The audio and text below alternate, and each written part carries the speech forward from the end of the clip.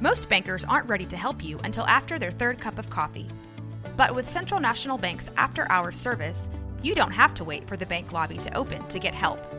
You can contact us from 6 to 8:30 in the morning or from 5 to 10 in the evening, and we'll connect you to a real, live, local person who can answer questions and fix problems 7 days a week.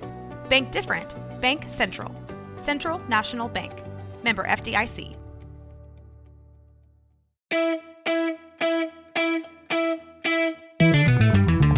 Hello, everyone. My name is Jesse Moore, and welcome to Icon Leadership Podcast. Hello, everyone. Welcome to the Icon Leadership Podcast. Today on the show, we have Waco morning anchor, producer, reporter, fellow podcaster, Pete Sousa. What's going on, Pete? Jesse, thank you so much for having me. Oh, man, no problem, man. Yeah. Pete, tell us something about you, man. Well, I guess the first thing I can tell you is I wake up early in the morning. That was one of my questions. I wake up very early, but I'm from outside Philadelphia. So Sure. a lot of people ask me, "Oh, how'd you end up in Texas?" I ended up in Texas, through work, and I love it. I've been here for 6 years. I never thought that I would be here for this long, and I am. It was kind of like one of those things, like when you get out of the way, it's just kind of God doing for you. Yeah. You know what you can't do for yourself. Like I did not. Opportunities have sprung up from me being from Waco or living in Waco that I never thought would happen. Sure, man. I get it. Because one thing, when I came to Waco, I was only supposed to be here for 3 years. Where are you from? I'm from Louisiana. I was born and raised in Louisiana. What part? A little town called Evergreen, Louisiana, but but it's between Alexandria and Lafayette. Okay, I know the area because I lived in Monroe. Okay, yeah, up north. Uh-huh. Okay, yeah, okay. Northeast, yeah. So how long did you live in Monroe? 2 years. 2 years? Yeah, Oh, okay, I then. worked at KNOE, the station there. Oh, okay then. Yeah, All right. uh-huh. So it seems like you worked for the Philadelphia 76ers at one point? I worked for the 76ers. All right. I worked for the Charlotte Bobcats. I worked for, and eventually the Charlotte Hornets. So I worked in public relations Okay. for a while. Yeah, in basketball. So I was always kind of had my foot in sports. Right. So you had a 4-year football scholarship. Oh yeah, yeah. Tell me about that. It's a great question, man. You and I were talking about this earlier, like from a medical side. Sure. I went to Archbishop Carroll High School in Philadelphia, and I was going to play in an All-Star game, and they discovered before I played in the All-Star game, my senior year, that I had cardiomyopathy and an enlarged left ventricle. So I had already gotten a scholarship to go to Richmond, and it's signed, and so they found out about my heart, and they were like, you're not going to be able to play football. But the university and the coach, I'm forever indebted to him. The guy's name was Jim Reed, and he said, we offered this kid a scholarship. We're going to honor it. And so they just had me work close with the football team all 4 years. Oh, that's good, man. Yeah, it was That's a great. blessing. That's a blessing, man. Yeah. So tell me, how did you get into broadcasting? Tell me about that. Well, I always, as a kid, my father always watched the news. Right. My dad watched the news. He watched Peter Jennings. And then before that, he watched the local news, Jim Gardner. So I always knew that was important. And, Right. you always want your dad's attention, right? Yeah, absolutely, yeah. Yeah, so I knew that was important. When Peter Jennings was talking, we weren't allowed to talk. So I realized that was important. And I always had the gift of gab. I can remember, watching sports and turning down the volume and doing, calling the game. Right. And so it's pretty cool now because now I call sports and I do the news. Right. So it's like, my dad's passed away, but maybe somebody's smiling. Right, absolutely. Yeah. But back in the day, the older generation, that's all they did was watch the news. Dude, that's all. That's it. I mean, and you couldn't. My brothers and I would be watching TV. Yeah.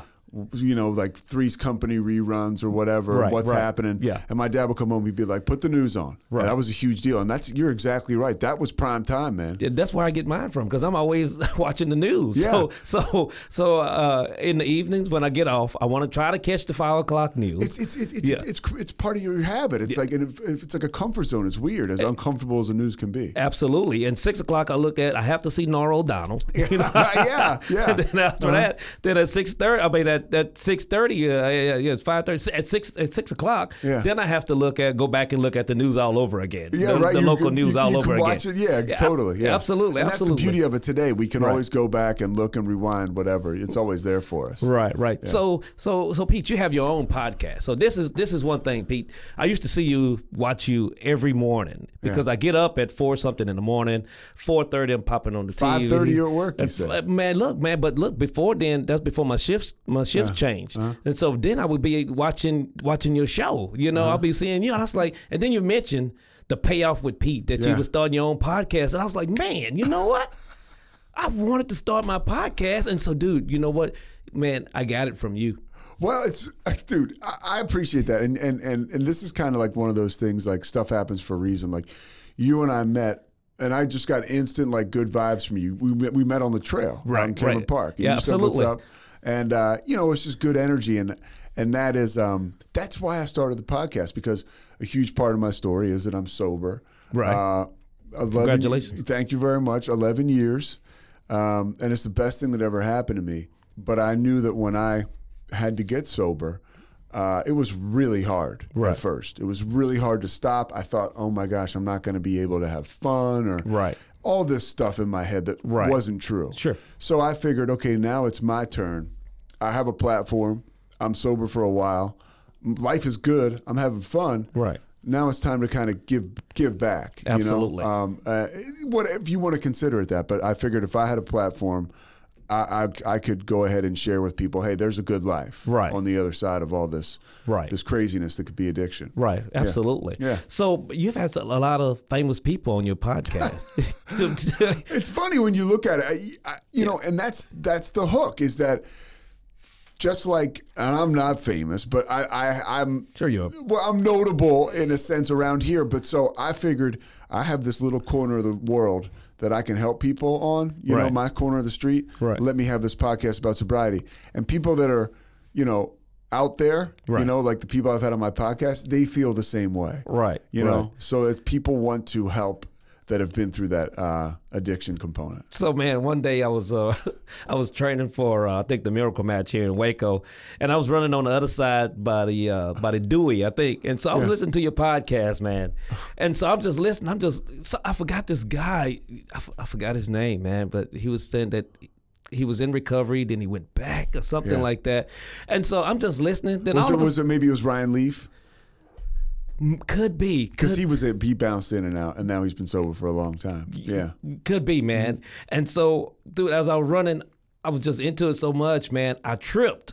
I tripped over a grate. You know what I'm saying? And when I tripped, I landed back. I did a somersault or a roll and ended right back up. And I just started. I looked around to see if anybody was looking. Nobody was looking. I just kept going. Hopefully we have that kind of luck as we get older. Yeah, absolutely. Yeah. I was like, man, that could have been bad right there. I'm the perfect guy to be with you when you fall like that, because I've definitely been there out on those trails. Yeah, that could have been bad. Yeah. So tell me, how did you get into broadcasting? I know you said that your dad was watching the news all the time. I got into so out of college. I used those relationships, and it's you asked me about the football scholarship. So I used those relationships in college to kind of get into sports, and I had those jobs working in public relations for the Sixers and then the Bobcats, and they turned into the Hornets.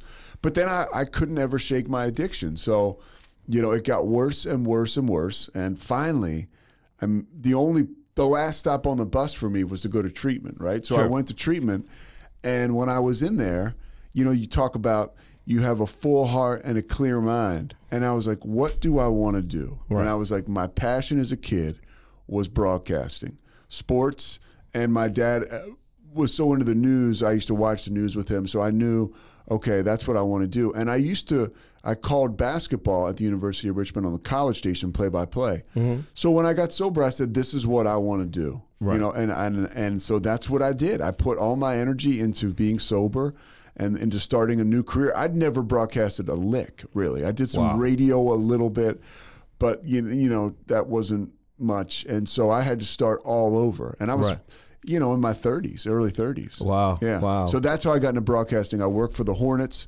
all the places that I was a mess because of my addiction. I was able to go back and show them, hey, here's how I look. Here's my life now. Right. After I had a couple years of sobriety. Right. And people, you'd be surprised. Folks out there that are worrying about, okay, I burnt this person because of my addiction. When you get well, time takes time, but all those, not all of them, but for me, a lot of them did, came back around. And so I got an opportunity with the Hornets. I worked in Charlotte. That's good. I did broadcast and I did radio for them. And then I ended up doing some news in Charlotte. And then I ended up in Monroe. And now I'm here. And Right. now I've been able to do, because of relationships in Waco, I've done a lot more sports. And now, so I'm doing play-by-play for ESPN. And I'm doing the news here locally in Waco. And I got my podcast with Rogue Media. Right. So life is good. Good. Great, Yeah. man. So tell me, what qualities make a good journalist? Well, you got to be interested. Okay. You have to be curious. If you're not curious, it's not going to work out, because situations aren't always. I work with Keisha Lopez every morning, right? And I drive her nuts, right? Right. But Keisha is an old school journalist. She is a curious person. She was a reporter on the street for a very long time. In my opinion, she could be a reporter anywhere she wanted. Right. But she's here. We're lucky to have her in Waco. We're good. And she's an anchor here. But she is curious about stuff, and that's what makes her very good. And you also you got to want to tell the truth. Right. Like, we're looking at Mike and Allison here in that other room. They're producing this podcast, right? Right. If Mike tells me that it's raining, right? I'm inside. Mike says it's raining, and Allison comes in and says it's not raining. It's my job to go outside and find out what the hell's going on out there. Right, absolutely. Like, I have to, I can't necessarily always go on what other people are saying. I have to find it out. Right, Yeah. Investigate. Investigate, there you go. Investigate. Yeah. So tell me, it has to be stressful. You wear a lot of hats. How do you manage stress, Well, I'll tell you. I have a 12-step program. I said it on my podcast. I go to AA meetings, and I have for a very long time. And for me, that has worked. And so through that program, the 12-step program, I've developed coping mechanisms where I used to get super stressed, and now I have like a toolbox where I know, okay, I can go. Even yesterday, I was sitting around. I was anxious about some stuff. I was by myself. I was trying to take a nap. It didn't take. Right. You're in your head. Right. And I was like, okay, there's actions I can take to work towards a solution here. Sure. Sitting here and just going crazy isn't going to help it. Right. And drinking is off the table and has been for a while. Right, and I don't even want to anymore. Right. And that's the beauty. The obsession becomes lifted after a while. But so that is what I do to relieve stress. Talk to other people that have similar thought process as I do. Sure. And also talk to people, that are in my craft. Talking to people, Right. Putting it out there, I guess, is how I cope with it. Being vulnerable. Hey, I'm stressed out today. It's been a long day. Right. And getting that off my chest. So you have to get up at what? What time do you get up in the morning? Man, the alarm goes off at 2:45. I'll hit snooze, but I got to be up by 3. Right. And then I used to be better with this, and now that I think I've had more on my plate, I'm not as good. Right. But I got to get there by 3:30, and I'm not always there by 3:30. But they can't start without you, though. They can. Yes, they can. Oh, they can. Yeah.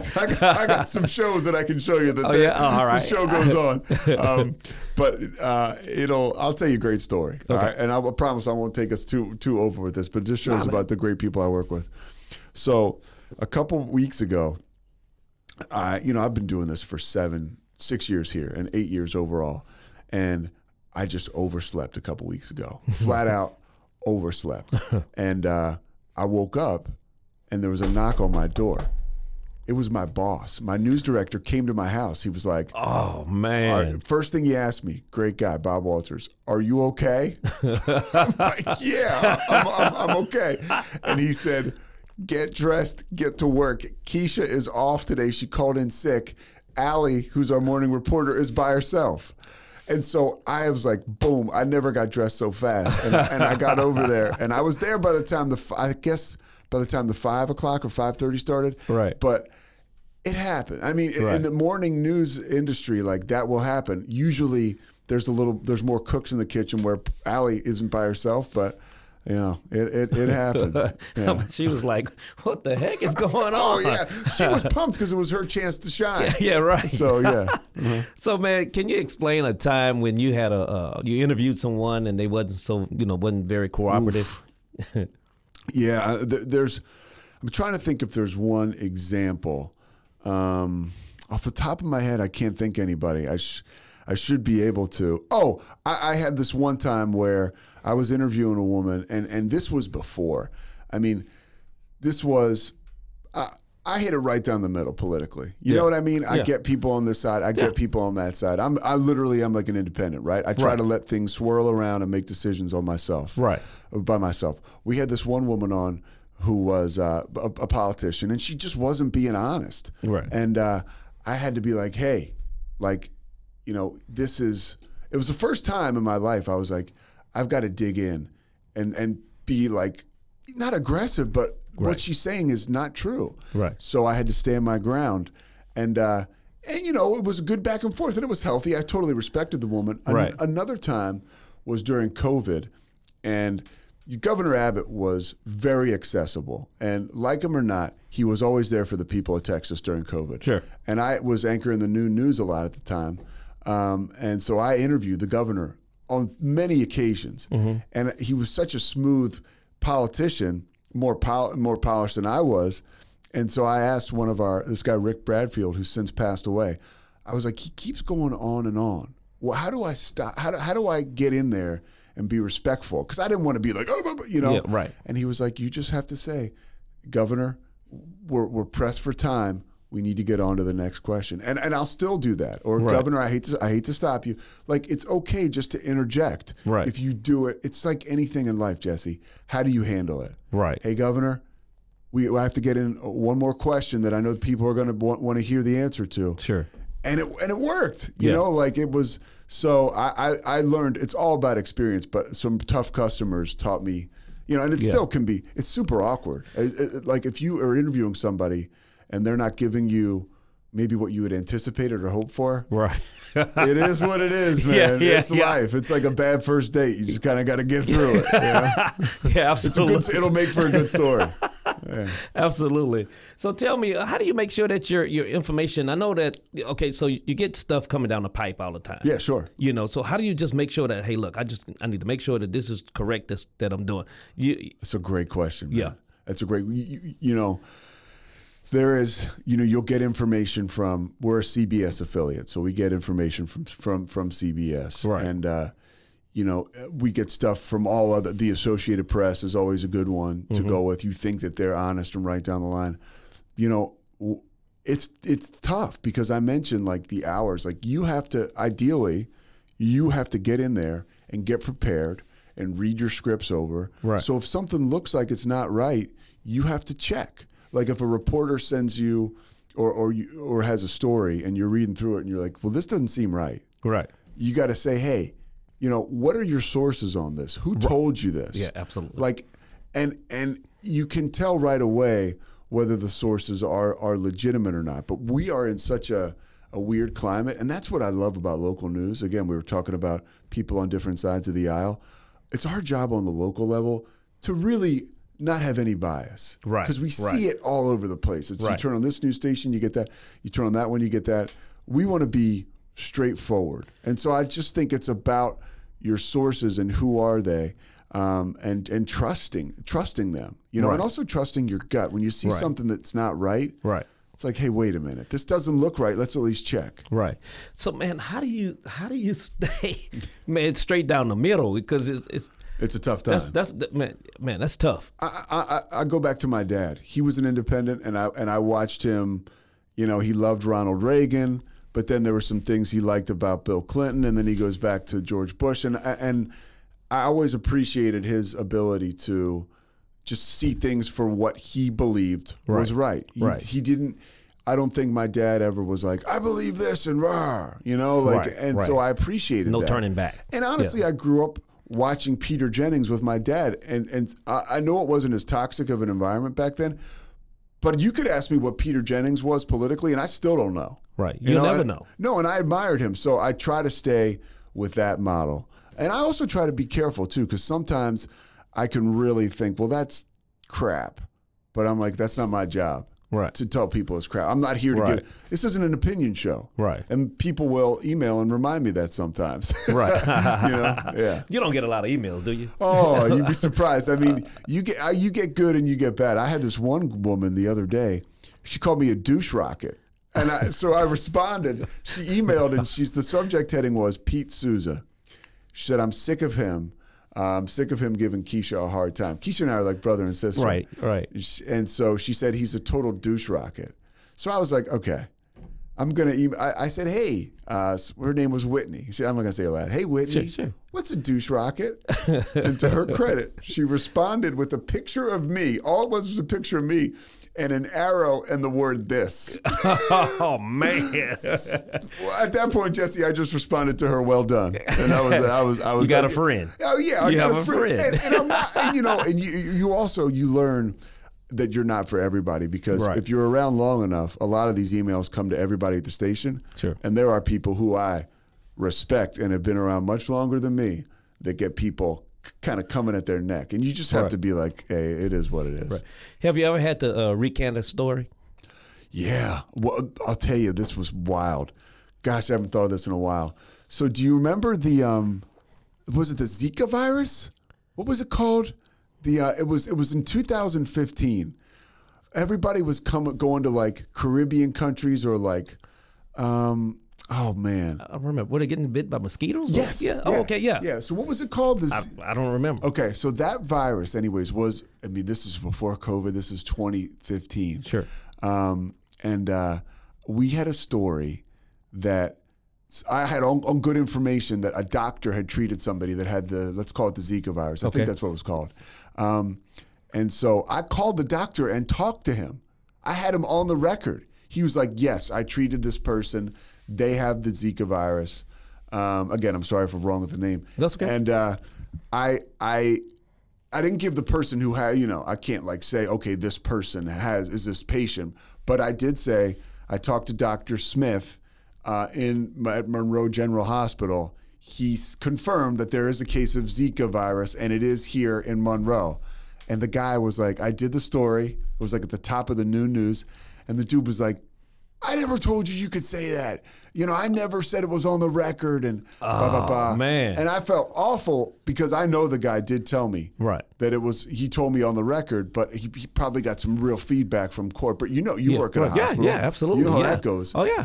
So I had to come back and recant it, later on in the show because he got right on the phone. And and my boss was real cool about it. He's like, he's been around for a while. Same guy, Bob, was my boss in Louisiana that is here. And he was like, look, if you say, a lot of times a good news director will stand behind his people. He was like, if that's what you said, that's fine. But this guy's saying it didn't happen. Like we've got to, for specific reasons because of, the big hospital in Louisiana, like we have to, if we don't have it written or whatever. Right. Yeah. Brian Williams. That's a great reference. Dude, man. I never would have thought that he would have been fabricating stories. Man, I think everybody's got an ego. Right. And he just Brian Williams got really carried away with Brian Williams. Man, it was almost as though he believed it. Yeah. I mean, honestly, like I feel like he thought he was telling the truth.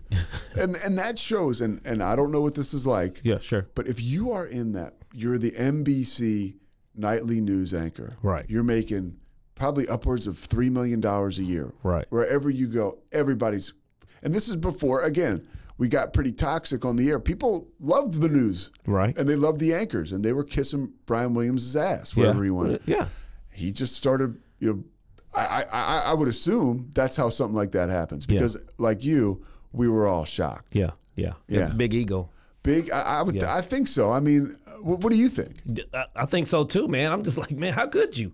Yeah. Because you have so many followers. Yeah. And now everybody's like, just as soon as just the same way that you rose up, now you have to fall back down. And that's kind of screwed up. Let me ask you this: you mentioned that you watch Norah O'Donnell, so you watch CBS. Yeah. Did you stop watching Brian Williams and go to CBS after that happened? No. Okay. No, because I think I went to who was it? Lester Holt. Lester Holt. He's my favorite. Yeah, Lester Holt. Yeah. And then I came back to Nora O'Donnell. Yeah. And then that's about it. Yeah. Yeah. I'm trying to figure out, is there anybody else out there? Well, David Muir is the guy on ABC, and I give him credit. Yeah. He was a good guy too, but I stopped seeing. I don't know why I stopped watching him. He did a very good job. Again with that everything that's going on with the indictment of Donald Trump and the arraignment. I thought ABC did a really good job yesterday. Like just again hitting it right down the middle and getting it from all sides. It's like juggling chainsaws now. Right. It's impossible. Yeah. Right. Absolutely. Yeah. I'm gonna tell you another guy that I used to listen to all the time, Chris Cuomo.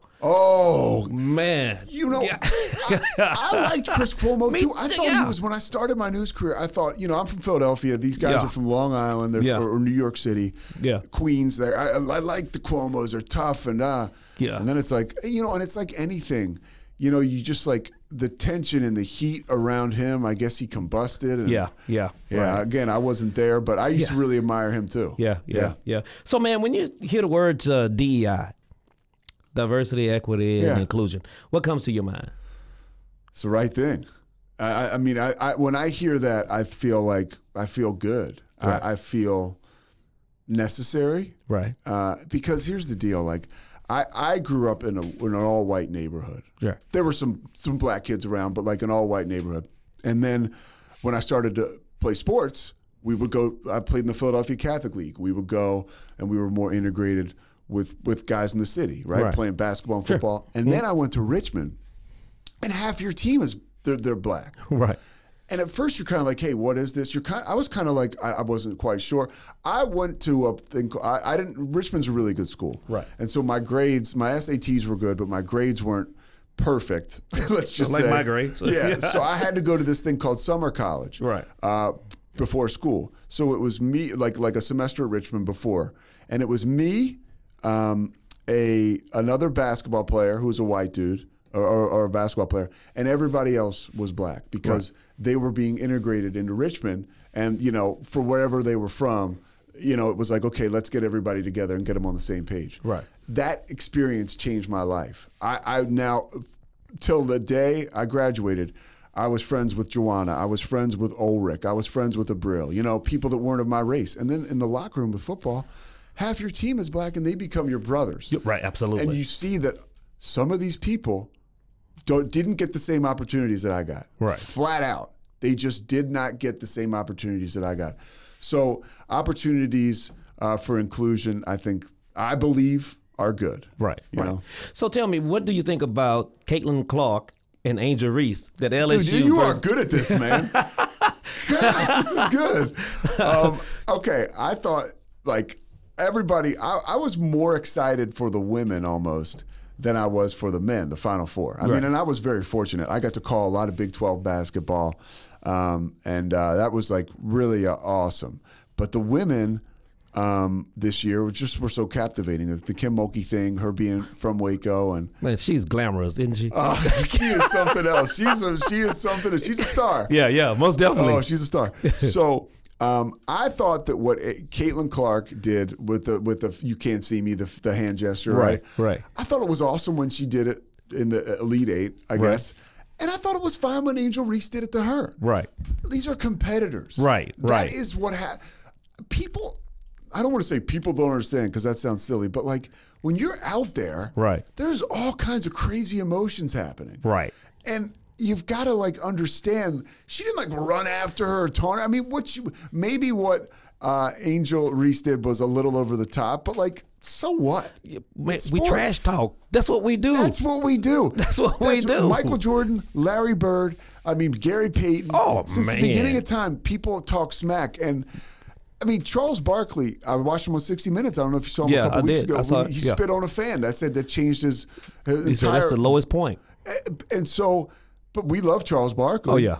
And he admitted he was wrong. And what Angel Reese did was nowhere near that. Right. And so I think it's interesting how people get so, Yeah. You know, it's like, whatever. Yeah. So I think it's great competition. I think it's fun and exciting. I think that maybe if these two players square off again, it'll be more intense. Oh, yeah, most definitely. Yeah. Most definitely, man. Yeah. It'll be in the women's NBA, though, right? I'll be in the WNBA. Yeah, WNBA, I think Angel Reese has another year, and I'm not sure what Caitlin Clark's going to do. I think this was her last year, though. Okay. I think she might have one more, like one of those COVID years.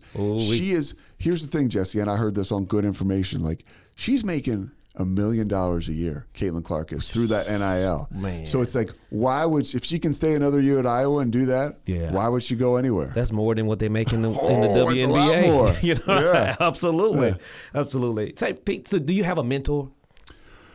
Yeah, I got a couple. Most of them, and this is something that I got two guys that are play-by-play guys that mentor me. I mean, I don't ever call them mentors; they're more friends. But there's a guy, Roy Philpott, who works for ESPN, who does play-by-play. That if anything comes up where I feel skittish and weird, I can call him, and he'll guide me through it. He's always there for me. Right. And another guy named Matt Devlin, who does play-by-play for the Toronto Raptors. He has been a friend for life. When I worked at the Charlotte Bobcats, he was the play-by-play TV guy there, and he worked for TNT. He called the NFL and Fox. Matt is another guy. And I was lucky because I did this thing called spotting, which is a play-by-play guy's calling the game, and you stand next to him and you point who made the tackle and you point who caught the ball because they have so much going on, right, in football. Yeah. So I spotted for both Matt and Roy for years. So I got to see how they digested everything going on when they're broadcasting a game for ESPN. So I channel that when I'm doing games now, and those guys are, they're like family. Yeah. So those are my two mentors. I really don't, Julie Hayes here in town. Oh yeah. Julie is my mentor on the news side. Like, she is the person who, if something weird's happening or I don't feel right about it. I mean, Julie's been in this market for 20 years. And before she did the noon news, she was hard news every night. Right. And she still does hard news today on that Tell Me Something Good. So Julie, I think, would probably be on a local news or hard news level. She's who I go to. It was good. Yeah. Man. And honestly, Keisha's an awesome resource. And Taina Maya, the girl I used to work with. She's in Killeen now, right? Yeah. Oh, yeah. Taina, she's a pistol. Man, I know everybody, man. Yeah, that's great. I mean, that's good. Clearly, you watch the best station in town. Yeah, absolutely, man. Absolutely. So, how does God play a role in your life? How doesn't he? Yeah. And I was not always a spiritual person. Right. I was raised Catholic. I never had any issues with God, but I definitely stepped away for a while. Sure.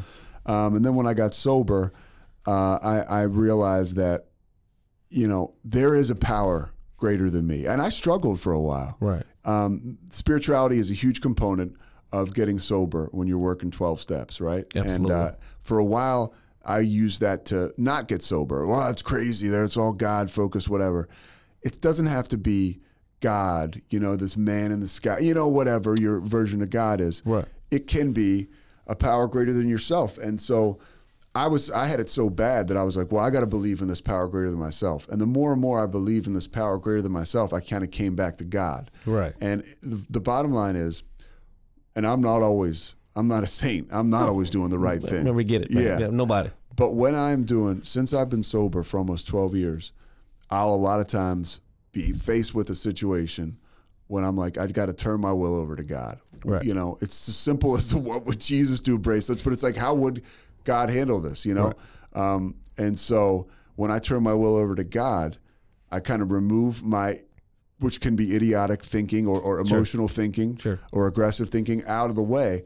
And I just kind of settle down and try to do the next right thing. And over 11 years of doing that, my life has improved exponentially, and I'm more spiritually fulfilled. Sure. You know what I mean? Yeah. And so that to me is real evidence that there is a God. You know, and there's definitely a power greater than yourself, and I call him God. Right. I mean, I'm dating a woman right now, and she's not. She'll never hear this. I can say this. I don't think she will. I hope she will. But she's not like that as spiritual. I mean, she's kind of, but she's not sure. And I don't judge that. No. I do not judge people who are. I get it. Everybody's on their own journey. It's the same thing about the podcast I do. Like, there's a million ways to get sober. Right. So maybe not a million, but there's more than just the one that I use. Sure. Yeah. What would you have to say to someone out there that's listening to this podcast that want to get sober and they just don't want to take the first step? Oh, I'd say you never, as bad as you feel today, you never have to feel this way again. Like if you're feeling awful today, you're hungover after a bad run or something, or you're drunk right now and you just think you can never get it. I was there. Like you never have to feel that way again. And there is always hope. There is always hope. I mean, I have seen I was very hopeless. And I have seen the most hopeless person step into, that's been to 20 rehabs or 50 rehabs or whatever. And something happens. Right. And now they're sober for 20 years and they're changing people's lives. Yeah. Yeah. Pete, man, I really appreciate this. This has been like my favorite conversation of all time. Hey, man. Dude, Jesse, thank you so much. You do a great job. Hey, man, thanks a lot, man. I try, man. Yeah. I try. Man, thank you for coming on the show. Dude, thank you for having me anytime. We'll have you back again. Oh, all right. Whenever you want, man. I appreciate it. And when this is up, of course, I'll share it and stuff. I can't wait. This has been a real pleasure. No problem, man. Yeah. Thank you all for listening to the Icon Leadership Podcast. You can find the show anywhere you get your podcasts. You can find us at roguemedianetwork.com, or you can email us at iconleadership@gmail.com, or our website, which is iconleadership.org.